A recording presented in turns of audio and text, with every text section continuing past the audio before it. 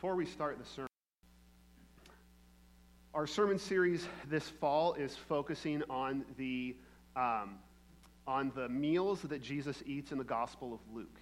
And this is not an arbitrary thing just because I had food on the mind, but it is because food is actually one of the organizing principles of the Gospel of Luke. For Luke, he sees eating together as a powerful moment and a powerful expression of who God is and or who Jesus is and the kind of kingdom that Jesus is building and the kind of kingdom he wants us to be. And so far we've been going through each time that Jesus eats with someone and what the message that sends about him. And the first one we looked at was when Jesus eats with Levi, who's a tax collector. It was considered a sinful occupation.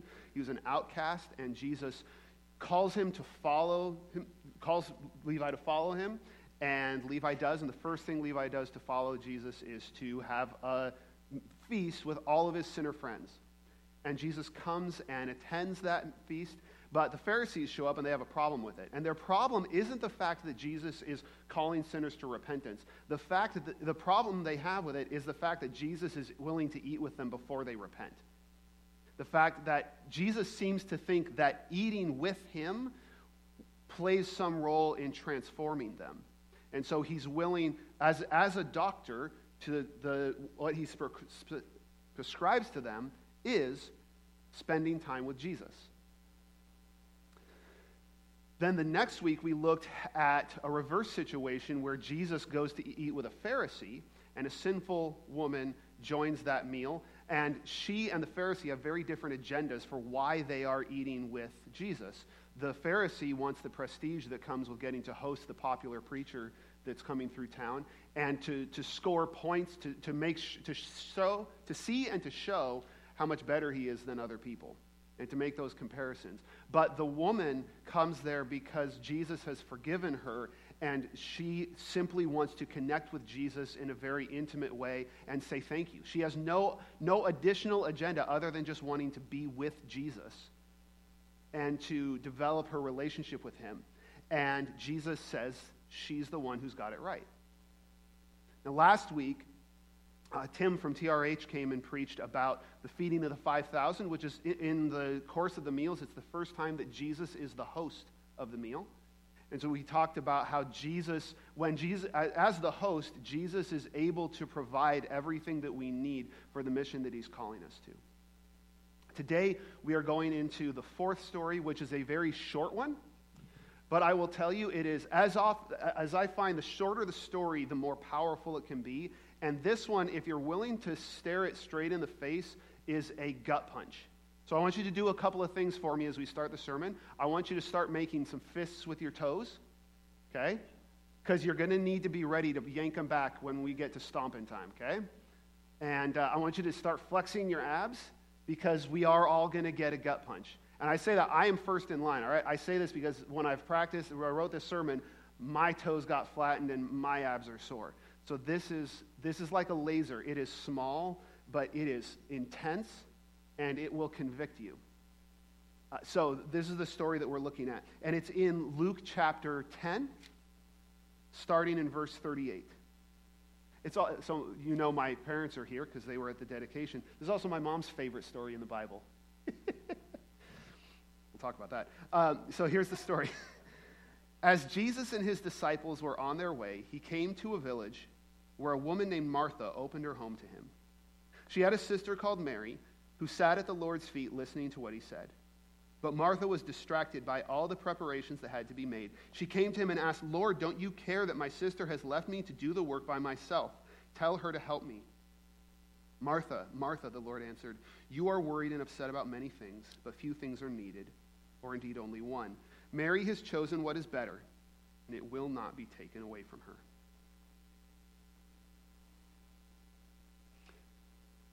Okay, this is a very short story, like I said, but it's got a really hard punch. And this story is about Martha. And before we get into where Martha goes wrong, I want to focus on what Martha did right, because Martha is an amazing person that we would do well to emulate in almost everything. Because notice how the story starts. The story starts with an amazing thing that she does. As Jesus and his disciples were on their way, he came to a village where a woman named Martha opened her home to him.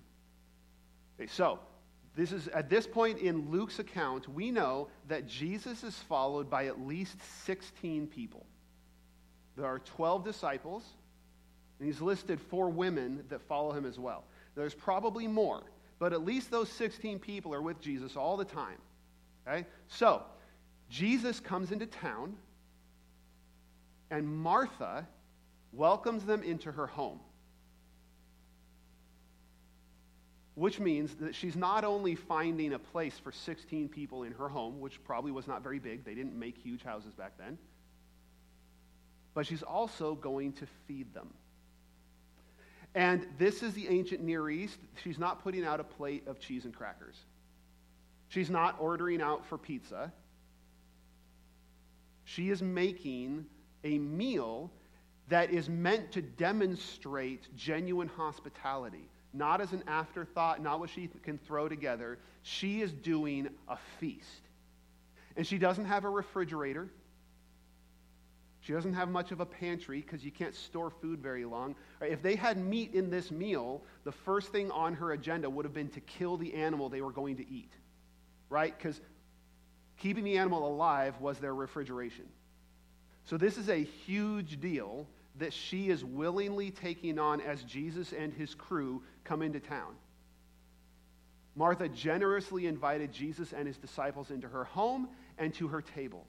And this is consistent with her character as we see her in the Gospel of John as someone who deeply, genuinely loves Jesus.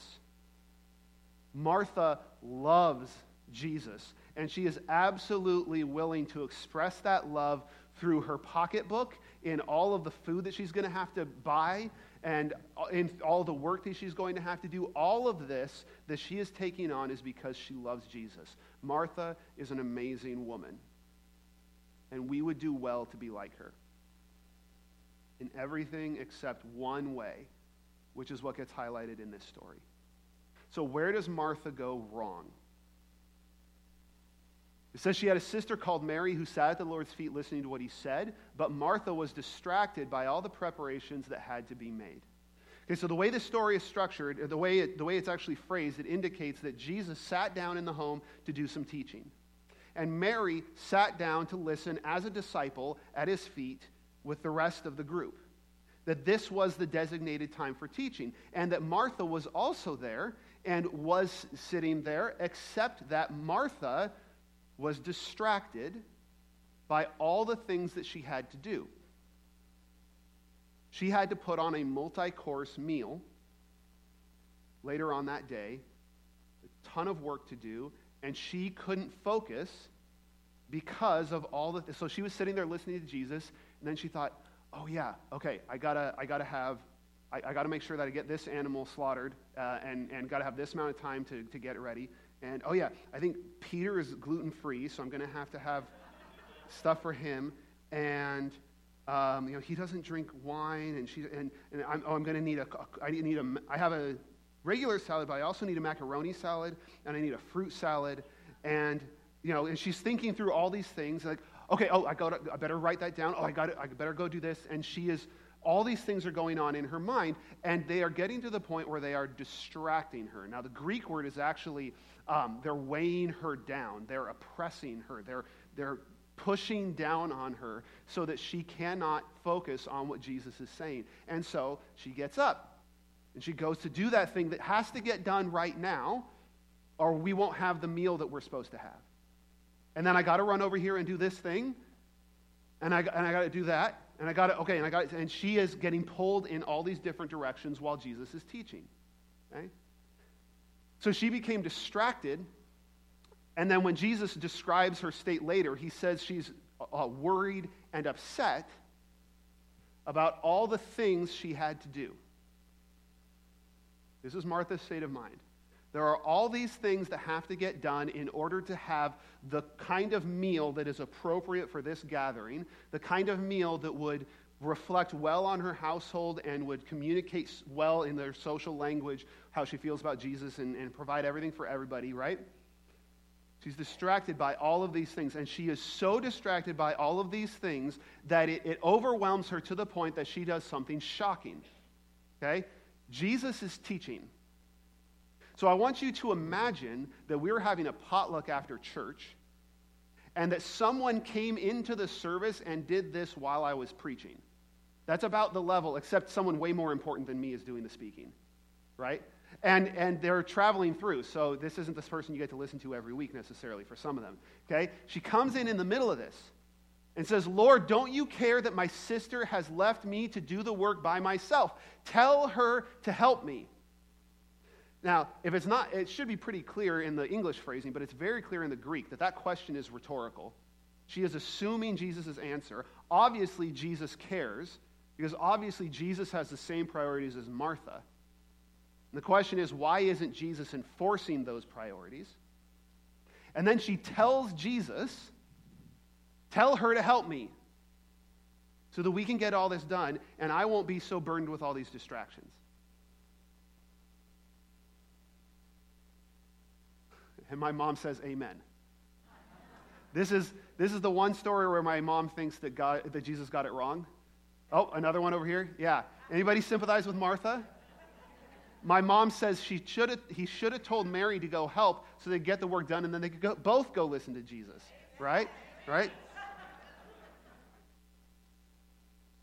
Here's how Jesus answers. And notice, this answer is the end of the story. We find out nothing about what happens after what Jesus says. We don't know how this all gets resolved. We just know what Jesus says.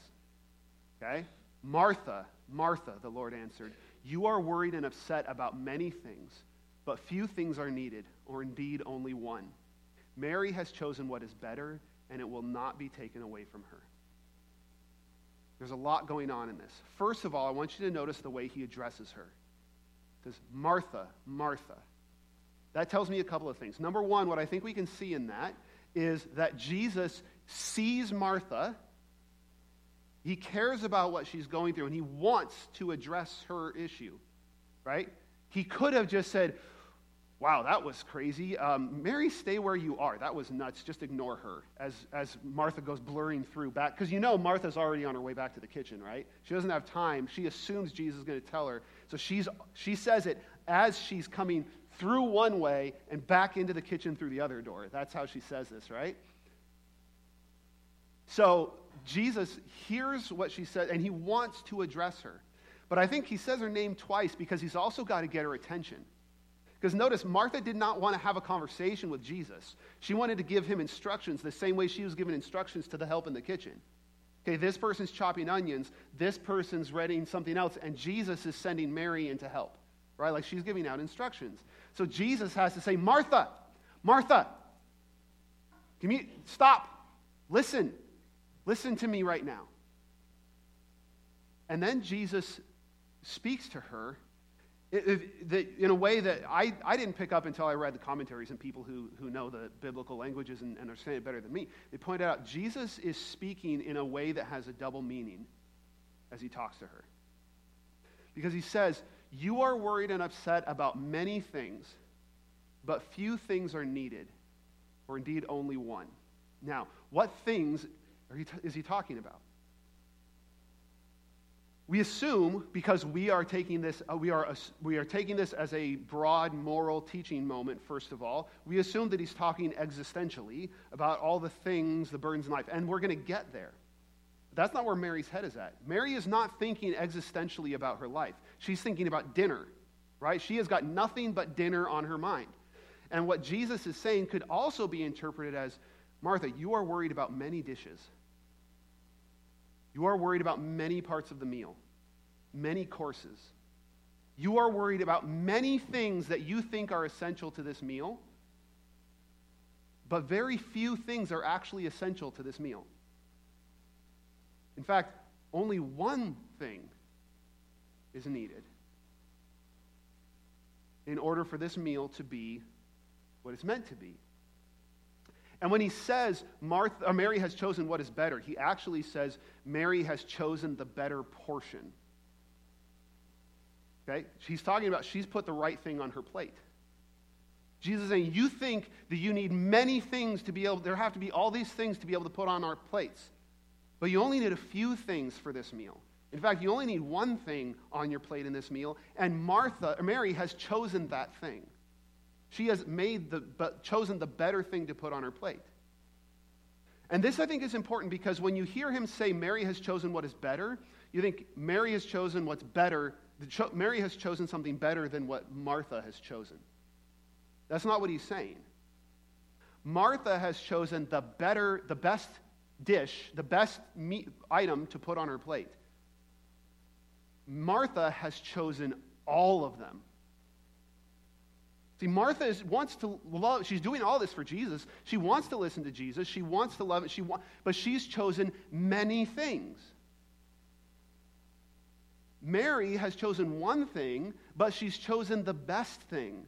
So Jesus is not going to take that one thing from her because that is the most important thing to put on your plate at the meal with Jesus. And that's when Martha realizes what he's actually talking about because Mary doesn't have any food on her plate. What's her portion? Jesus. What Jesus is saying, rather than, hey, why don't you all go make the meal so that we can have every part of the meal and you'll both miss less of the lesson, he's saying, hey, it's fine if we have bread and water so long as you are all able to hear me, to connect with me, to spend time with me. This meal isn't about all the dishes you can make. You're trying to do too many things. So Jesus reminded Martha that the only one thing was actually essential, knowing him. Martha is getting into a situation, I have permission to say this. Martha is getting into a situation that Pastor Rachel gets into at potlucks. We've talked about this on the podcast, so it's public knowledge. But Pastor Rachel is not super keen on potlucks because she gets stressed out about getting everything on her plate. She doesn't want to miss everything, and it's hard to get everything on your plate. Now, I come from a big family of potluckers. We have a huge family reunion potluck every year, and so we have an art to potlucks, right? There's an art to getting everything on your plate because you start with your non-stackable foods, like your wet salads and whatnot. You put those on bottom because you don't want to get to the end and have macaroni salad there to put on top of something else, right? Like you don't know what, so you put your bottom layer of wet salads, and then you got your stackables, like your dinner rolls and different things like that you can put on top of things, right? And that's the order you want to do it so you can get the most. But the key thing is you have to prioritize well because the tragedy, in a potluck, many things are good, but few things are needed and really only one thing, the fried chicken, right? And you do not want to get to the end and your plate is so full that you can't take the fried chicken because there is a rule, there is a law, like a scientific law about potlucks. No matter what your ratio of fried chicken to people, no more than 3 people, if any, will get seconds on the fried chicken. It just will not last. So if you're going to get fried chicken, you got to get it the first time through, which is why it's a tragedy when they put the fried chicken at the end of the line. You want it at the start, right? But if it's at the end and you try too hard to get everything on your plate, you're not going to have room for the fried chicken. So this is the stress that Martha is under as she's trying to have everything on the table because that's what makes it successful. And Jesus says, no, you only need one thing for this meal to be what it's supposed to be. It's me. Let's eat bread and water. Just be with me. And that's the story. It's not very long. And you'll notice it's a pretty simple outline compared to normal. That's the whole story. But I think this is a really, really important story for us to hear because now is when you need to be ready. I hope you've been doing your exercises. Are you ready? Because as we apply to today, we recognize that today we are bombarded with opportunities and expectations to do everything. I want you to imagine that you went back in time 200 years and you talked to someone, or let's just say, you go back and you get to talk to one of the first people on the Oregon Trail that comes over here. And you get to tell them about all the inventions that we have that save us time. We have machines that wash our clothes, that dry our clothes, that wash our dishes.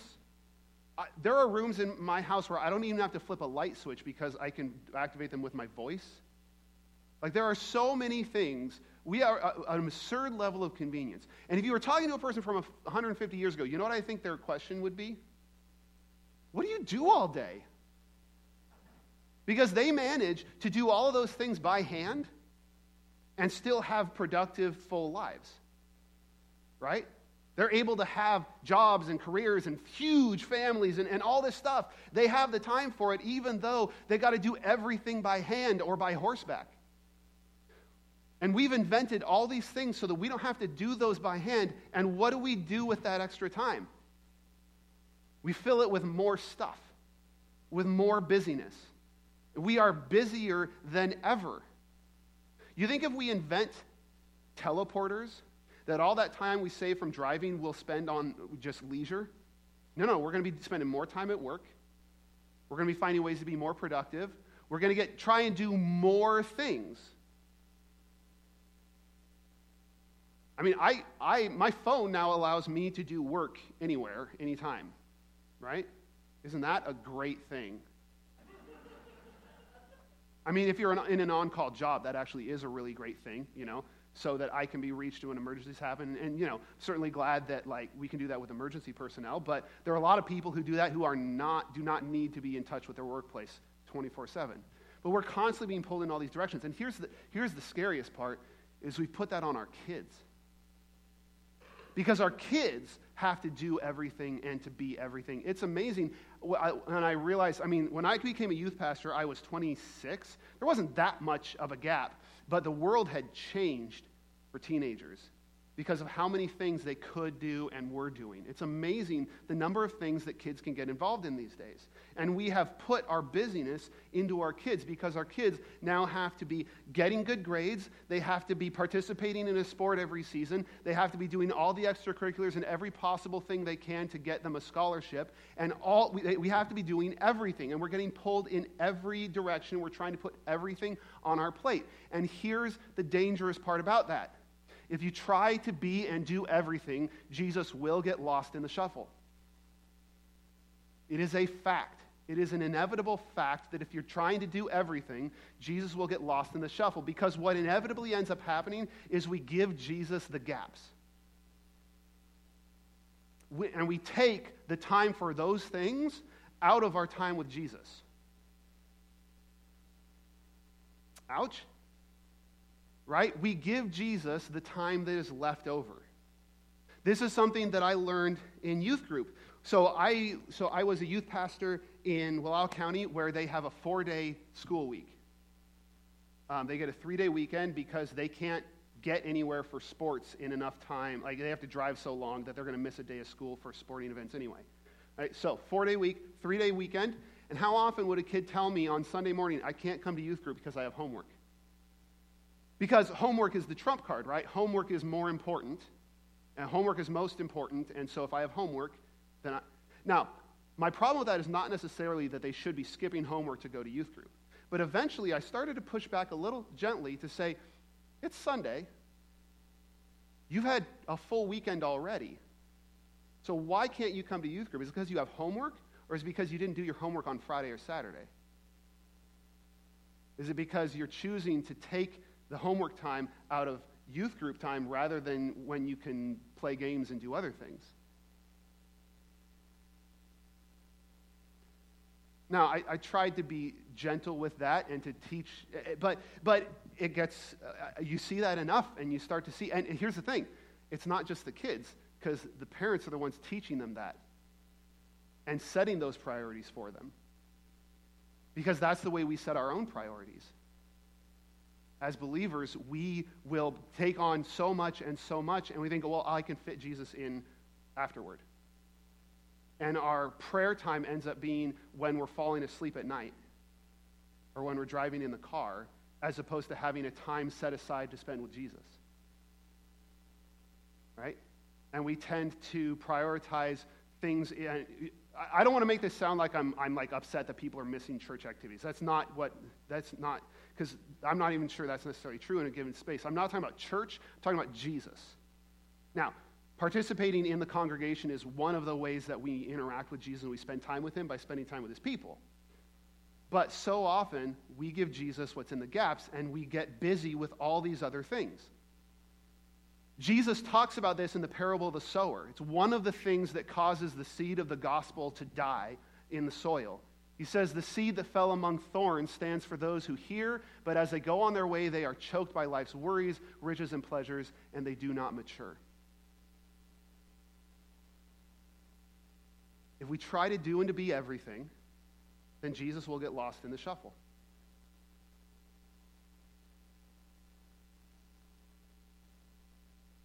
And here's why that's a problem. Because if Jesus is who he says he is, then knowing him is the only essential thing in your life. If Jesus is who he says he is, if he is who we confessed him to be earlier in this service, then knowing him is the only essential thing in your life. The only one. That's what Martha got wrong, is that if she was going to start making, if she was getting overwhelmed by all of those things, she needed to prioritize time with Jesus. And instead, she was committed to having everything. And she couldn't let go of all those things, even though one day, the only thing that was going to matter was, did she actually spend time with Jesus? Nobody was going to ask her later in her life, how many courses did you have? Nobody was going to ask, how many different salads did you have? It was not going to matter what kind of meal she put on the table. It was going to matter whether she spent time with Jesus. Jesus said to his disciples, whoever wants to be my disciple must deny themselves and take up their cross and follow me. For whoever wants to save their life will lose it, but whoever loses their life for me will find it. What good will it be for someone to gain the whole world yet forfeit their soul? Or what can anyone give in exchange for their soul? See, this is the problem we get into, is we're trying to hold on to everything, and for the sake of everything, trying to hold on to everything in this life, we lose our souls. And there comes a time when your soul is the only thing you're going to have, or not. Or you're not going to have it. I'm going to skip through this because I want to go to an example. Do you know how to catch a monkey? You want to catch a pet monkey, all you need is a hollowed out, I forget the name of the fruit, but you'll see it in this video. Here's how you catch a monkey. I'm hoping this is working. Okay, so he's taking some fruit and he's putting it into this hollow shell and he's hanging it from this tree. Okay? Now the thing is, that shell is big enough for the monkey to get his hand in, but it's not big enough for him to get his hand and the fruit back out. So he's stuck because he's holding on to the fruit. What does the monkey have to do to get out of the trap? Let go of the fruit. What is he unwilling to do? Let go of the fruit. This monkey is not actually trapped. He just won't let go of the fruit. And his dedication to keeping the fruit is so extreme that they catch the monkey by walking up to him and putting a leash on him. Because even now, with 3 guys there to catch him, he still will not let go of the fruit. And the funny thing is, when I found this video, the subtitle, or the cards, because it's a silent video, the cards say that what we learn from this is that even though monkeys look like humans, they don't act like humans. They're not as wise as humans. Like, really? Because we do that all the time. That is one of the most human things I've ever seen. How many of us are trapped in the gourd because we want everything, and we're unwilling to live without everything? And we will stand there holding on to everything and look eternity in the face and not let go of all these other things. Right? Jesus says, not everyone who says to me, Lord, Lord, will enter the kingdom of heaven, but only the one who does the will of my Father who is in heaven. Many will say to me on that day, Lord, Lord, did we not prophesy in your name, and in your name drive out demons, and in your name perform many miracles? Then I will tell them plainly, I never knew you. Away from me, you evildoers. It's Sometimes we don't talk, and I'll confess, I haven't talked as much as maybe I probably should about that day that's coming. But there is a day that is coming. There is a day that is coming when the only thing that will matter is whether you know Jesus. In the end, all that will matter is whether you got to know Jesus. It won't matter how popular you were. It won't matter how rich you were. It won't matter what kind of material life you gave your family. It won't matter what kind of scholarships you got in school. It won't matter what kind of trophies you have in your trophy case. It won't matter any of your accomplishments. What will matter is, do you know Jesus? And for the sake of baubles and trinkets, we are neglecting knowing Jesus. For the sake of things that don't matter, we are neglecting Jesus. I say we because I am in this right next to all of you, and I'm a pastor. My job is all about spending time with Jesus and helping people spend time with Jesus, and I find myself chasing baubles, chasing things that don't matter because I want everything. And Jesus ends up fitting in the gaps that I can give him when I can give them to him. I do a lot of my prayer time in the car, in the shower, or as I'm falling asleep. I care a lot more about spending time in my hobbies or my favorite TV shows than spending time with Jesus. And it's my job. I don't even get to use the excuse that I have to go out and make money doing something completely unrelated 40 hours a week. So I don't know how you all are going to do it. Except it is so easy for us to lose sight of this and to let all these other things crowd in. So I'm going to ask you point blank, what's going to happen on that day when you get asked that one question, when they don't ask, what was your income? They don't ask, what baubles do you have? What trinkets did you earn? What things have? They're going to ask, do you know Jesus? What's going to happen? Because one of two things is going to happen. On the one hand, you're not going to be able to say yes. You're going to have all these worthless things that are as good as ash as you try to step into the kingdom of heaven. But on the other hand, God may say something like this. In Revelation, Jesus says, "It is done. I am the Alpha and the Omega, the beginning and the end. To the thirsty I will give water without cost from the spring of the water of life. Those who are victorious will inherit all this, and I will be their God, and they will be my children." Here's the thing, is that following Jesus will cost you everything, and you are still getting the best bargain there has ever been.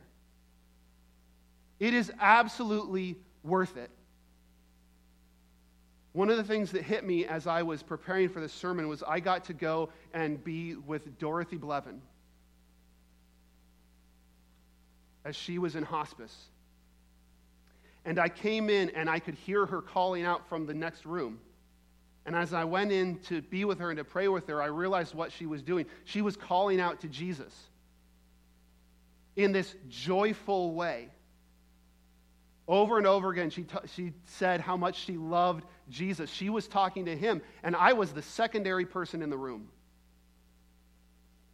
And I got to have this joyous conversation with her as we talked about going to see Jesus. And as I prayed with her, and we confessed faith together, and we had this amazing moment, and all she could think about was Jesus. I was barely there. And she went to see him the next day. And that was incredible. And that was someone who was focusing on the best portion.